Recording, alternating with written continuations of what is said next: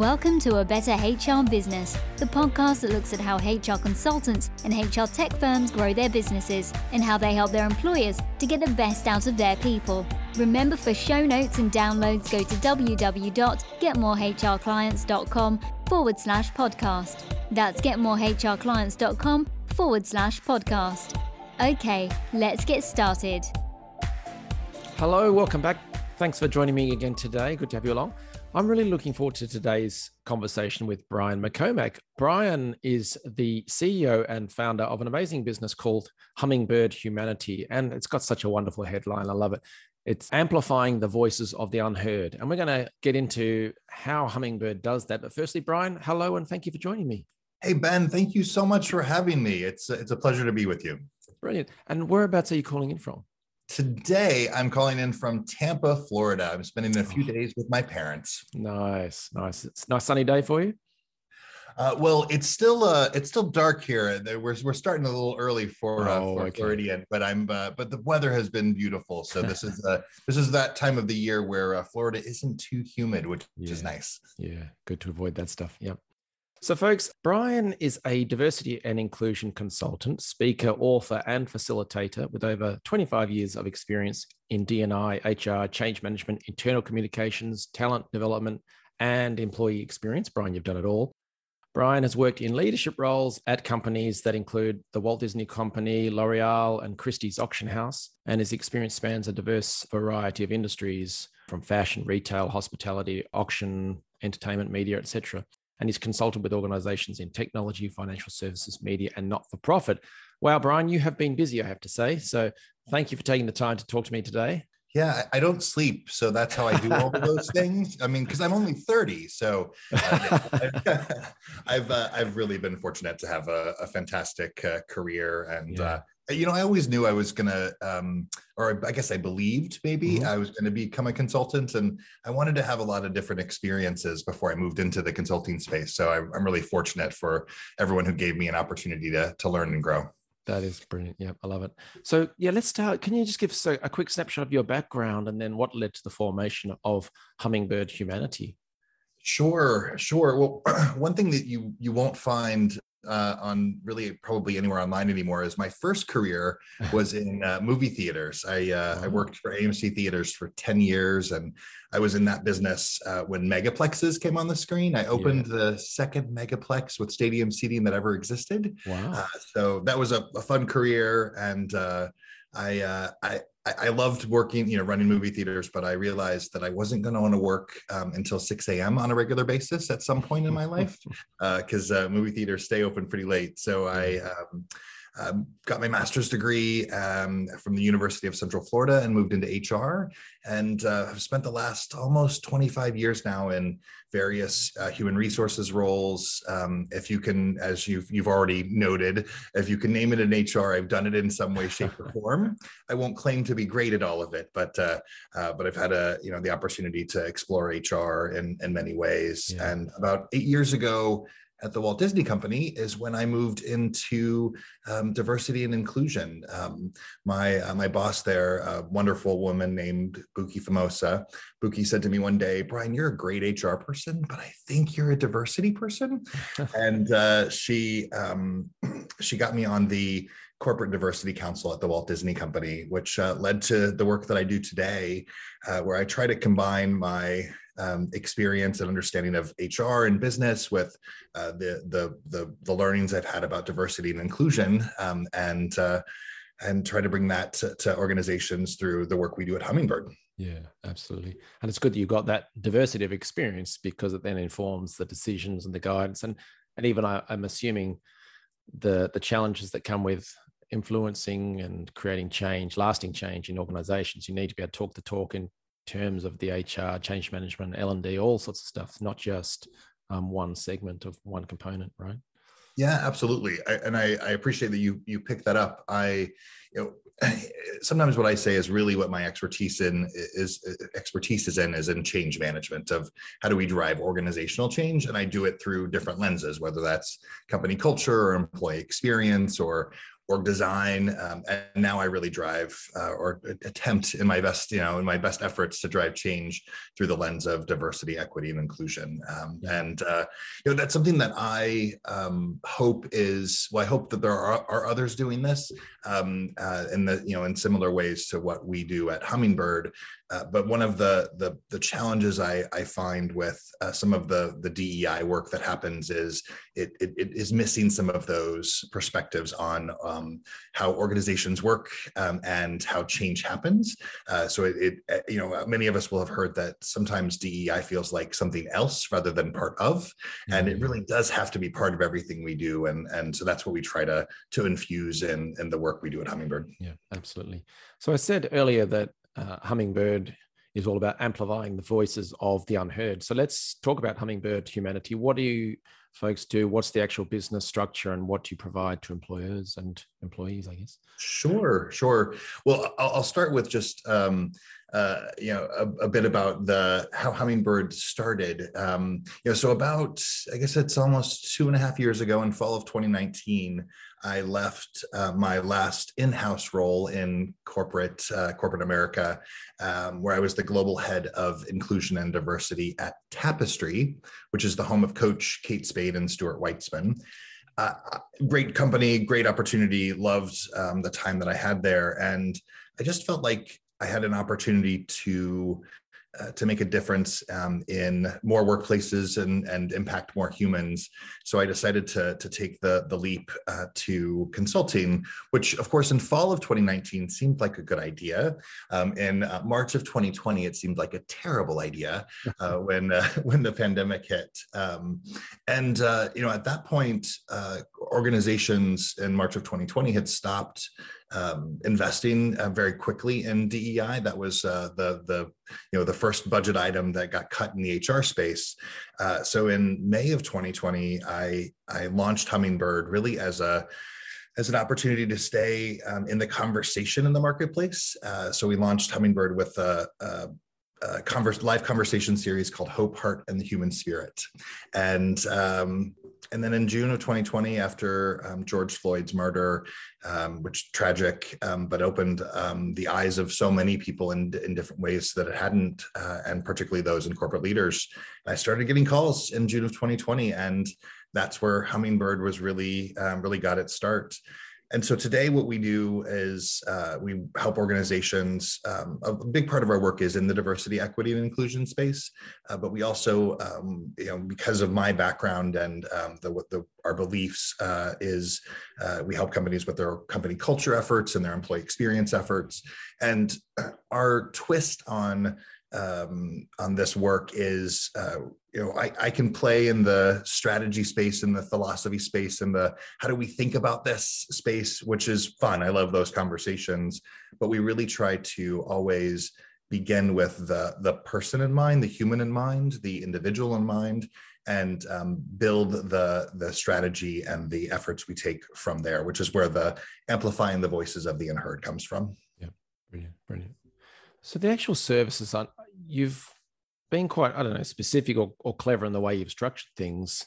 You've got, there's a DEI, a DNA assessment, and then there's the listening sessions and empathy circles. There are diversity learning circles. There's ERG design and development.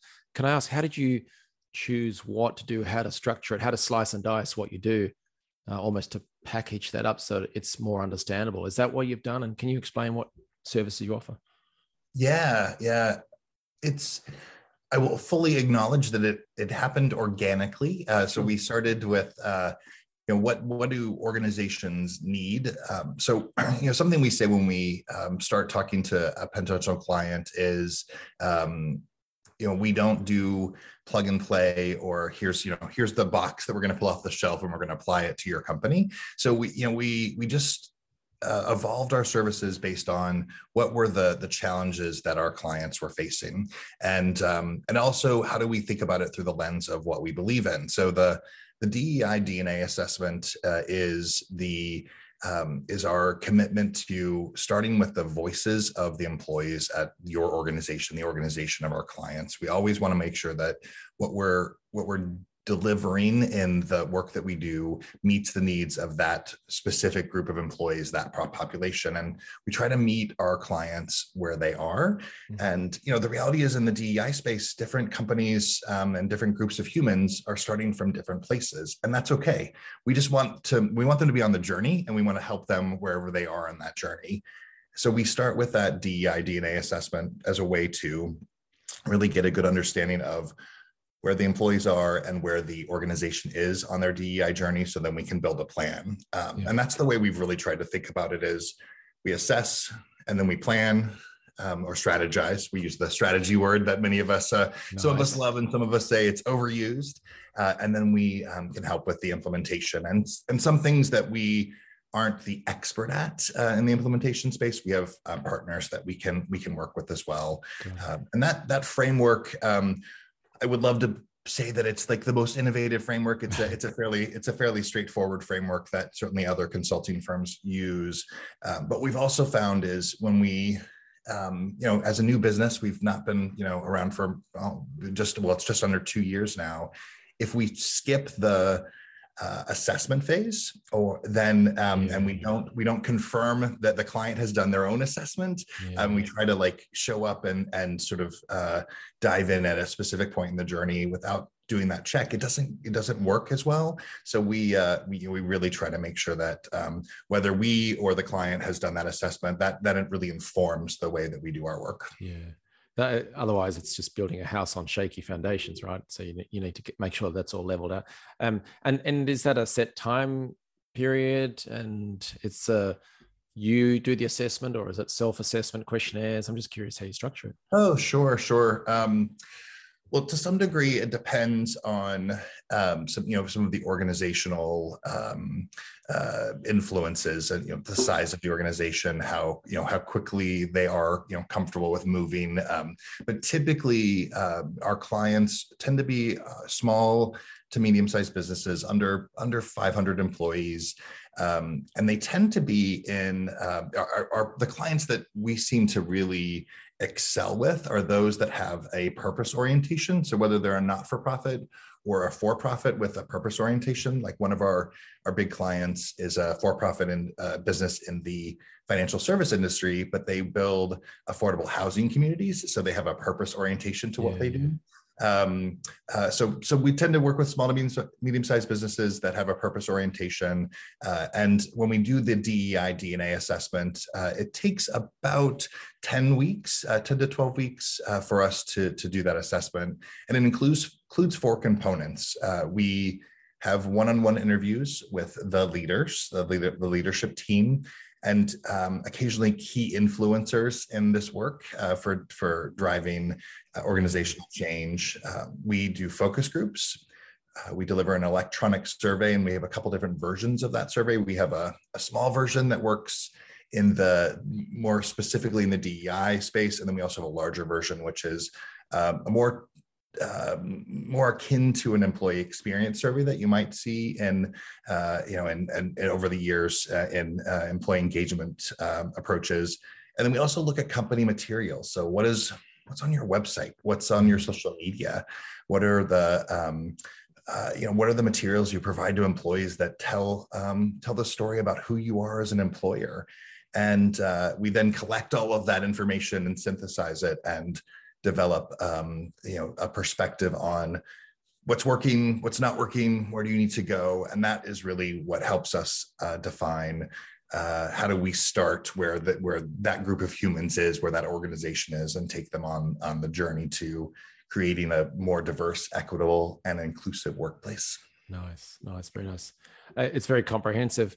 And I'm guessing that there are plenty of side benefits. It's not just DEI related, because when you're going to be having focus groups, one-to-one sessions, electronic feedback, things like that, you're going to uncover things about communication flow, and even just you'll probably discover that the procedures are broken and stuff like that, which will then affect clients or customers and cash flow and all kinds of stuff. So even though you focus on a particular area, I wouldn't be surprised if you uncovered certain other things. Is that fair to say? That is absolutely fair to say. And excuse me, what's interesting about that survey is, and I think that's part of where I've been able to continue to develop my perspective on DEI and how DEI work influences organizational change and company culture is, yes, that's the entry point. The language we're using is, let's do a DEI DNA assessment, but in large and in a significant way, it is really about what is the culture of your company. Yeah. It's just through the lens of DEI and understanding how different individuals from underrepresented or marginalized communities, how they're experiencing your company culture. And you're right, that some of the insights we have are about how, let's use my identity for a moment, of how LGBTQ plus individuals are experiencing your company culture, but the company culture isn't specifically driven by individual experiences. It's driven by leadership decisions and communication and how you're designing your benefits packages and what you're doing to create an environment where everyone feels they belong. So it's it isn't about the identity, it's about the culture, but the two of them intersect.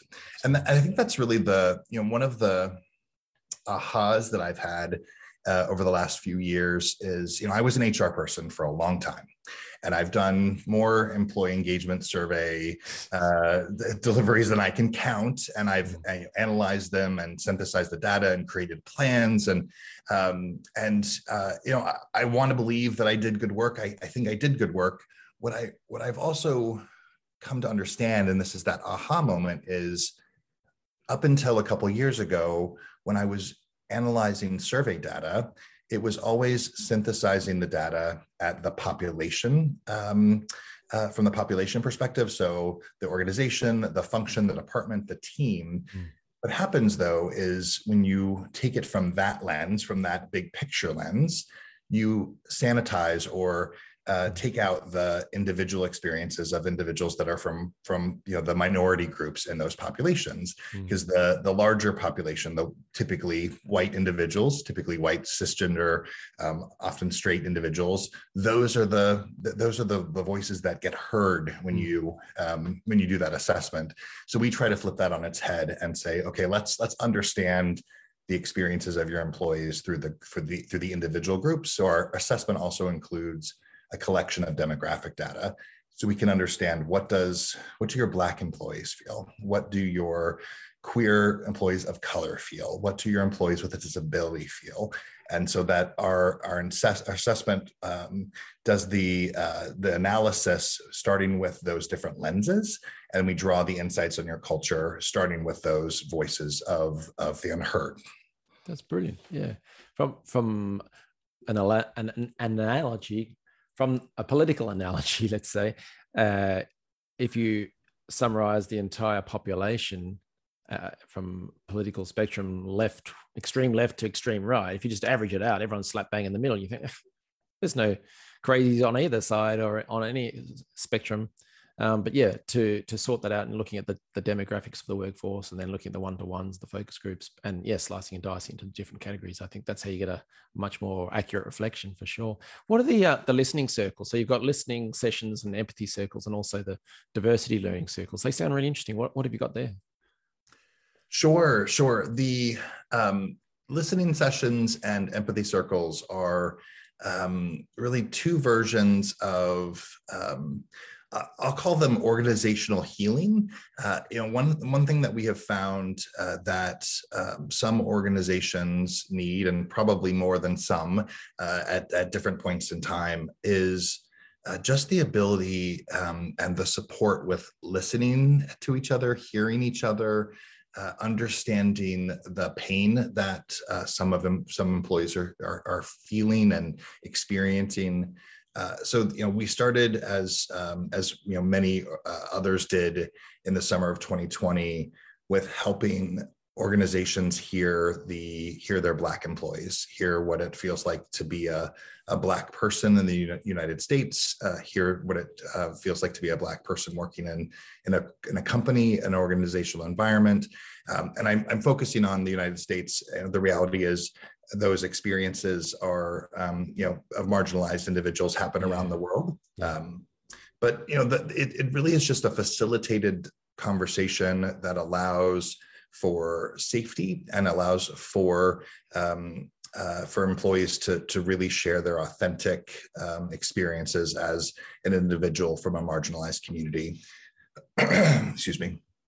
The empathy circles are similar. So typically the listening sessions are guided around a specific group of individuals. So like Black employees, which was largely in the summer of 2020, and certainly those conversations are still happening today. Or the AAPI, the Asian American and Pacific Islander community, conversations around the hate crimes and how that's impacted those communities. So typically listening sessions are created to allow the individuals from that community to share their experiences. Empathy circles, it takes it to another place where it's more of a group of individuals sharing with each other. And so it amplifies other experiences. The reality is that once you start the conversation and create space for real, authentic storytelling, and for people to share those lived experiences, other experiences start to bubble up in those spaces. And something we've tried to borrow from in that,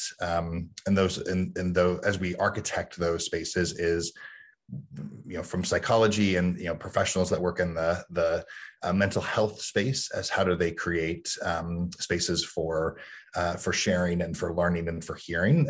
So I've spent a lot of time in therapy, so some of it I borrow from my own experiences. And we actually have one of our team members at Hummingbird is a master's in psychology, so he helps us to craft those experiences. The diversity learning circles, or which we now call the DEI learning circles, we haven't updated all of our language on our website yet, is a 10-week program where we take a group of, typically it's a group of leaders or managers, through a learning experience where each week they absorb about an hour's worth of content. They listen, read, or watch about a DEI topic, which can include topics like implicit bias or microaggressions, but we also have weeks that are focused on white supremacy and company culture and the patriarchy. And we come together as a group each week for 90 minutes and have a facilitated dialogue around that content we've absorbed. And it's a really powerful and sometimes difficult journey that those employees go through. What it's really focused on, though, is not, we believe that that understanding and awareness is a cornerstone to driving change. And we won't be able to learn and absorb and understand all of the things about all of the different experiences. Amplifying the voices of the unheard is a commitment that will never be done, and we'll never know all the things. So that program is really focused on driving foundational understanding and awareness that we do as individuals and as humans have different lived experiences.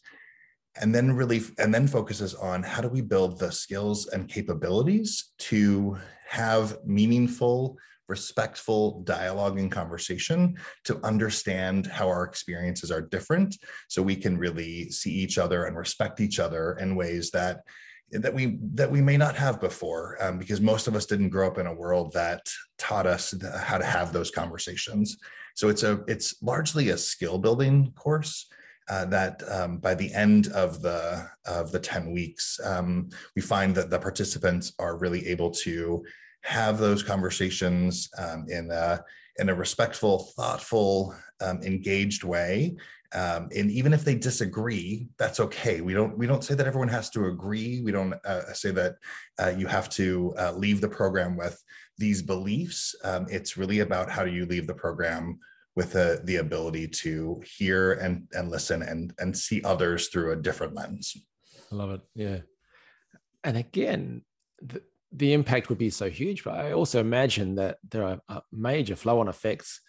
You cannot help but have a more communicative team of leaders, frontline leaders, et cetera, going through that program, who, when they have a problem, a work-related issue, they're going to communicate much better with the people they've been going through this program with on the diversity side of things. But it's going to affect their work in a much more positive way. They're going to be a much more cohesive team. Would that be accurate? Well, that's certainly our hope. I do think that I do think your assessment there is accurate. And I'll share a specific example.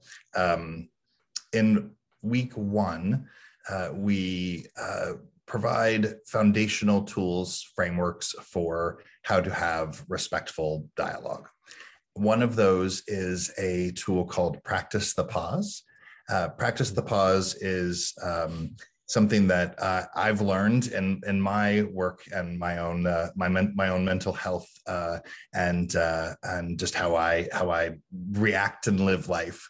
And so as much as hopefully I'm coming across as a very even, calm, centered person today, occasionally I have emotional moments, and sometimes my what happened over the years is my emotions. My sister would say, Brian, you're a very sensitive person, which I love. I think that serves me well, but occasionally it can be a bit of an Achilles heel. And if I let the emotion guide my reaction to a situation, and many of us will have heard the don't say something you can't take back.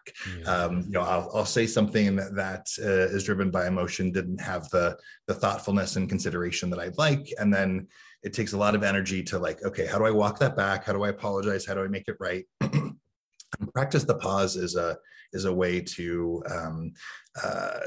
just take a moment to take a beat before reacting, and it's led by 5 questions. Does it need to be said? Does it need to be said right now? Does it need to be said by me? Can I say it with care, love, and respect? And can I say it in a way the other person can hear me?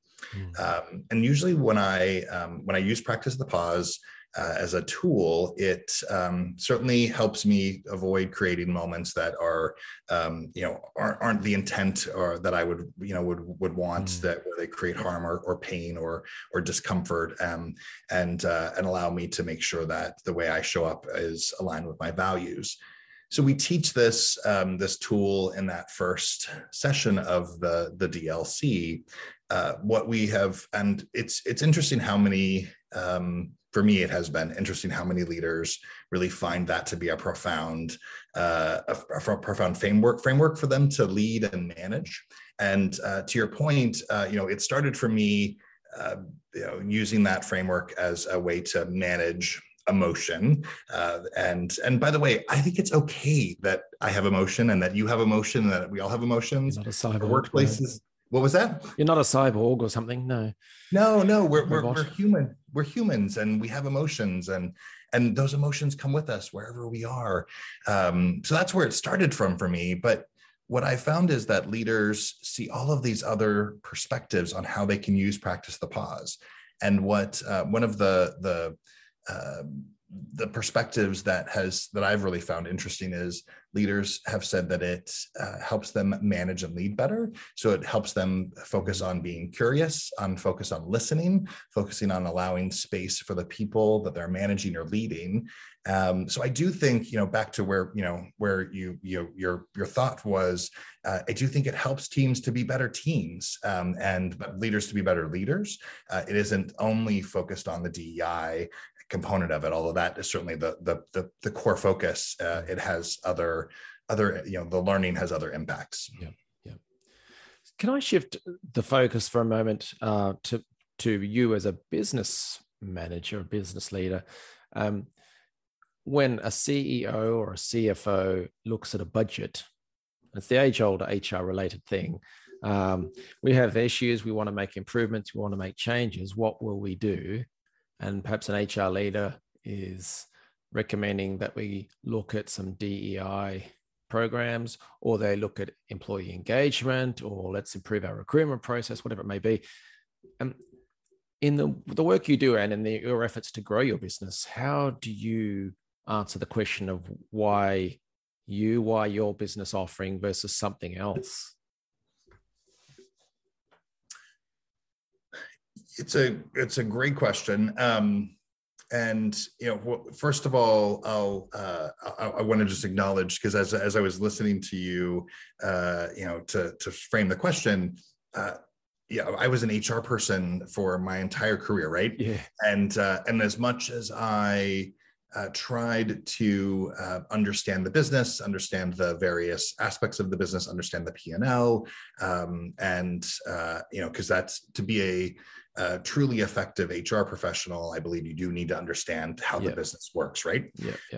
I now am in the seat of I'm a CEO. Some days I'm a reluctant CEO because I'm still finding my grounding in being a CEO and being the actually responsible for the P&L in a way that I never have been before. So that is that's something that's been an interesting journey for me and has helped, I think, to continue to inform how I think about my work when I'm working with the clients we work with. So one of the starting points for me, though, is I want to be able to say authentically, if I'm working with a client, that I'm doing the things that I'm suggesting you do or challenging you to do. So how do we ensure that at Hummingbird we are taking our own medicine, if you will? What does that look like? So I think that's a starting point for me. When we're talking about the DEI work and how we are encouraging our clients and the leaders we engage with to take these steps forward, we have one of the phrases we use is good for humanity, good for business. So I would love to for leaders just to say this is just the right thing to do and we should do it. And I do believe that, by the way, that it is the right thing to do. That there are that organizations, I believe, have a responsibility to create environments that are respectful and inclusive to everyone. And so that's a belief that I have. That said, I get that as business leaders, we have to make decisions that are responsible. We are, particularly, I guess it's true for every organization, whether you're a privately owned organization or a publicly owned organization, there's a responsibility to a stakeholder who has a financial investment in that business, and they want to know you're making responsible decisions that have a return on investment.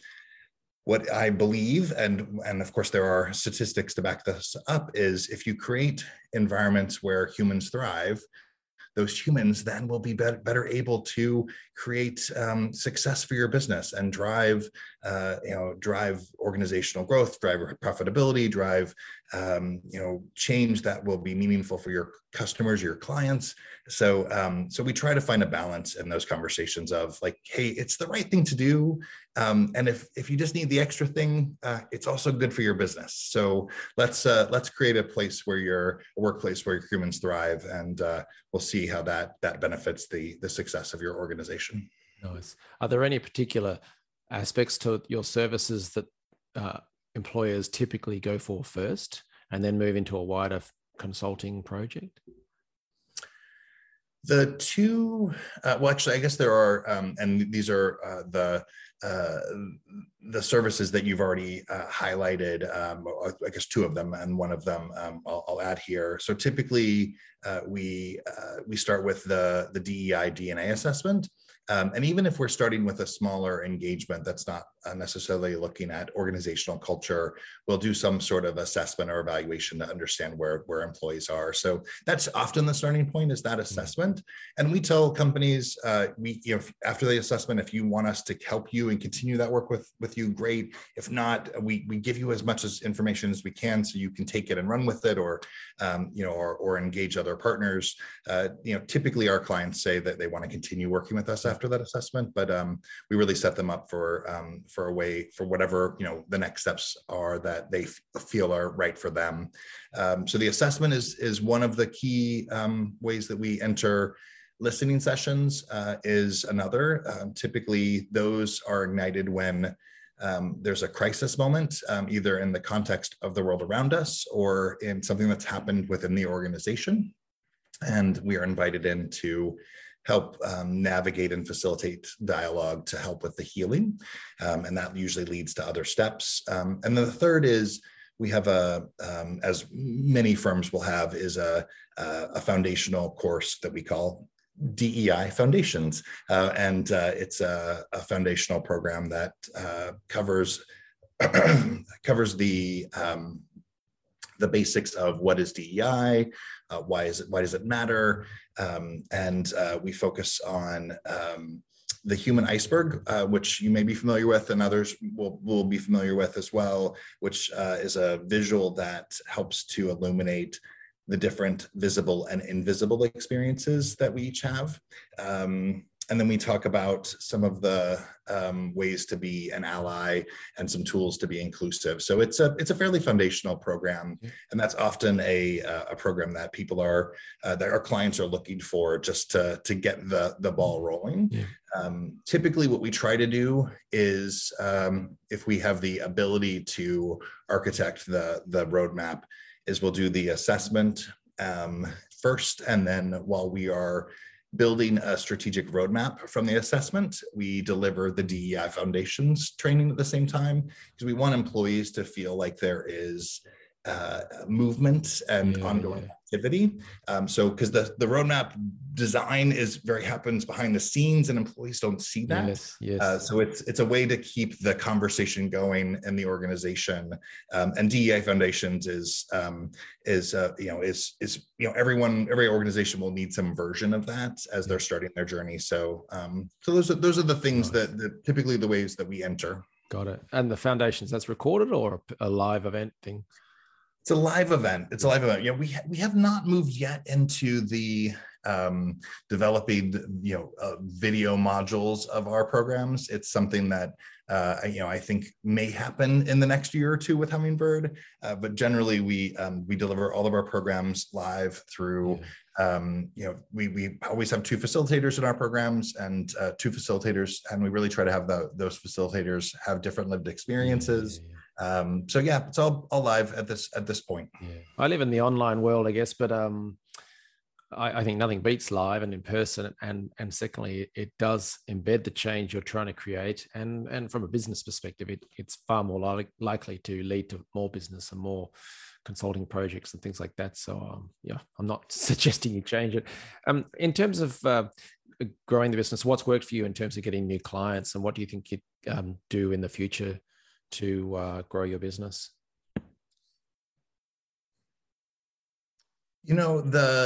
The client growth from Hummingbird has been really driven by my network.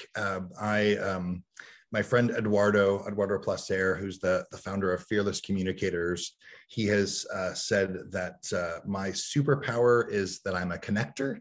And so, and largely that for me is focused on how do I help others build connections? How do I make introductions? Almost every podcast I've been on, I've reached out to the host afterwards, and I've said, "Hey, you really should talk to these 2 people," because I love just making connections. It brings me joy, and so I think that commitment I have to helping others make connections has served me and served Hummingbird well, because some of those people have come to us and asked for help, and I've been able to, or they've suggested to people in their network to reach out to us. So that has really been the foundational driver for growth at Hummingbird. What's been exciting in the last few months is we've started to have 2 other avenues that have driven clients, business development opportunities. So one is that our clients have referred people in their network to us. Nice. So that is really one of the biggest compliments I think we can receive. So that's been a new avenue. And then the other is, of course, we have an online presence, and you can find us if you do a Google search. And we actually just about a month ago landed our first client that came from a Google search that they found us that way, and we won the business, which was a big moment for us. So I think we're starting to to expand, where our reputation and our credibility in the marketplace is driving additional business development leads. Yeah. But I think this work is that we do is so personal, and so it's emotional, and it's people really have to let you behind the gold curtain, or whatever phrase you want to use. It's because you get to learn all of the good, bad, and the ugly about the organization. So that connection for building trust and building and having the ability to say, like, hey, I'm going to say some things to you they're going to be challenging, that are going to be uncomfortable, because I'm going to help you understand how you can manage your organization or lead in a different way. The organization and the leaders that are our partners, they have to trust us. So it doesn't surprise me that that largely our clients have come from my network, because there's a trust component to that is inherent to the work we do. That, and you mentioned the types of clients or businesses that you're going for are of a certain size, but also they're purpose-led organizations. There are certain values that seem to run through all of them. So that would naturally feed into you. You run webinars or Hummingbird Hour, I think. How do you find those? Do you enjoy doing them? I do. Well, and as I mentioned earlier in our conversation, the Hummingbird was really started by one of those live conversation series, which was at that time called Hope, Heart, and the Human Spirit. We now call it Hummingbird Hour, but it's my version of getting to play the role that you're playing right now, Ben. It's a lot more fun on this side. Yeah, yeah. Well, and of course, I love to learn about others, and I love to to learn from others. So being the host of Hummingbird Hour, I do enjoy. Right now, we are focused. So I have I still can't believe I can say this, but I wrote a book, and it's coming out this fall. It's called Humanity in the Workplace. And tell us about it. Yeah. Yeah, well, I'll share something about Hummingbird Hour first, in that as we're tracking towards the release of my book this fall, I wanted Hummingbird Hour to amplify other voices of other authors who are from marginalized communities, and the books they've written to make workplaces better. So that is our current Hummingbird Hour focus, is those other authors, and that I'm really enjoying. And also I hear about their journeys with bringing their books to the world, but also with, how they're trying to drive organizational change. So that's something I'm really enjoying right now. And my book is really synthesizing so much what we've talked about, Ben, is how do we think about diversity, equity, and inclusion efforts through this, I'm going to say, this bigger lens of humanity, and how do we create workplaces where humans thrive, and how do we think about the heart and soul of organizations. So the message is yes, it's about DEI. It's also about well-being. It's about how do we rethink our communication approaches, which historically communication approaches that are informed by white supremacy thinking are very controlled. They tend to not be transparent. So how do we think about creating workplaces where we tell the story as it is, and trust the humans that work at our organization to be professionals and responsible with that information? What does that look like? So it's my vision for how we can do work better, and through the lens of humanity. So I'm excited about that book.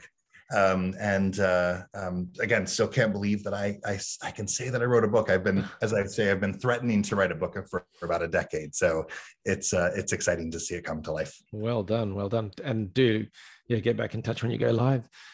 Brian, last question: why Hummingbird? What is there a symbol behind that? So I'm a big fan of traditional greeting cards, because as we've talked about, I mentioned a couple times, we have moved into this digital reality where we can all connect digitally, and we can go through digital or recorded training and so on, right? So everything happens electronically today. So I'm a big fan of the Papyrus brand. If anyone else is a big Papyrus greeting cards, they have beautiful cards. As my mom would say, Brian, they're too expensive and stop buying their cards, but I think they're worth every penny. The Hummingbird is the icon that Papyrus uses, and they have this really beautiful message that talks about how hummingbirds are a symbol of joy and connection. And when I was trying to think of the name for my business, I knew I wanted humanity to be, or human to be in the name in some way. And I happened to be reading the Why Hummingbird for Papyrus, and that's where it came to be, is Hummingbird Humanity. And the thing that has evolved for me as I've continued to think about this why, because of course I get this question on a regular basis, is I also think that hummingbirds are representative of the message that we're trying to deliver at Hummingbird, to amplify the voices of the unheard. And that hummingbirds, I think, are, if you first glance at them and you don't know anything about the hummingbird, you might underestimate the bird. It's a very powerful bird. It can fly backwards. It's the only bird that can fly backwards. So there's more than you can see there at first glance. And I think that's really the core of the work that we do is, don't judge a book by its cover. Get to know the rest of the story. So I think there's this other why that's materialized that I really appreciate. Brilliant. Well, it's a great choice. I really love it. Brian, thank you very much for sharing your story and your insights and your advice. And I just wish you all the best with it. You're doing great work, so keep it going. Thanks so much, Ben. Thanks for having me. It was a pleasure to be here. I'll be back in touch when my book comes out, and we can hopefully have another conversation then. Thanks, Ben. Thanks for joining us today on A Better HR Business, the podcast that explores the world of HR consulting and HR tech businesses. For show notes and downloads, go to www.getmorehrclients.com/podcast. That's getmorehrclients.com/podcast. Remember to subscribe and share the show with any friends who are busy growing a HR business. Thanks, and see you next time.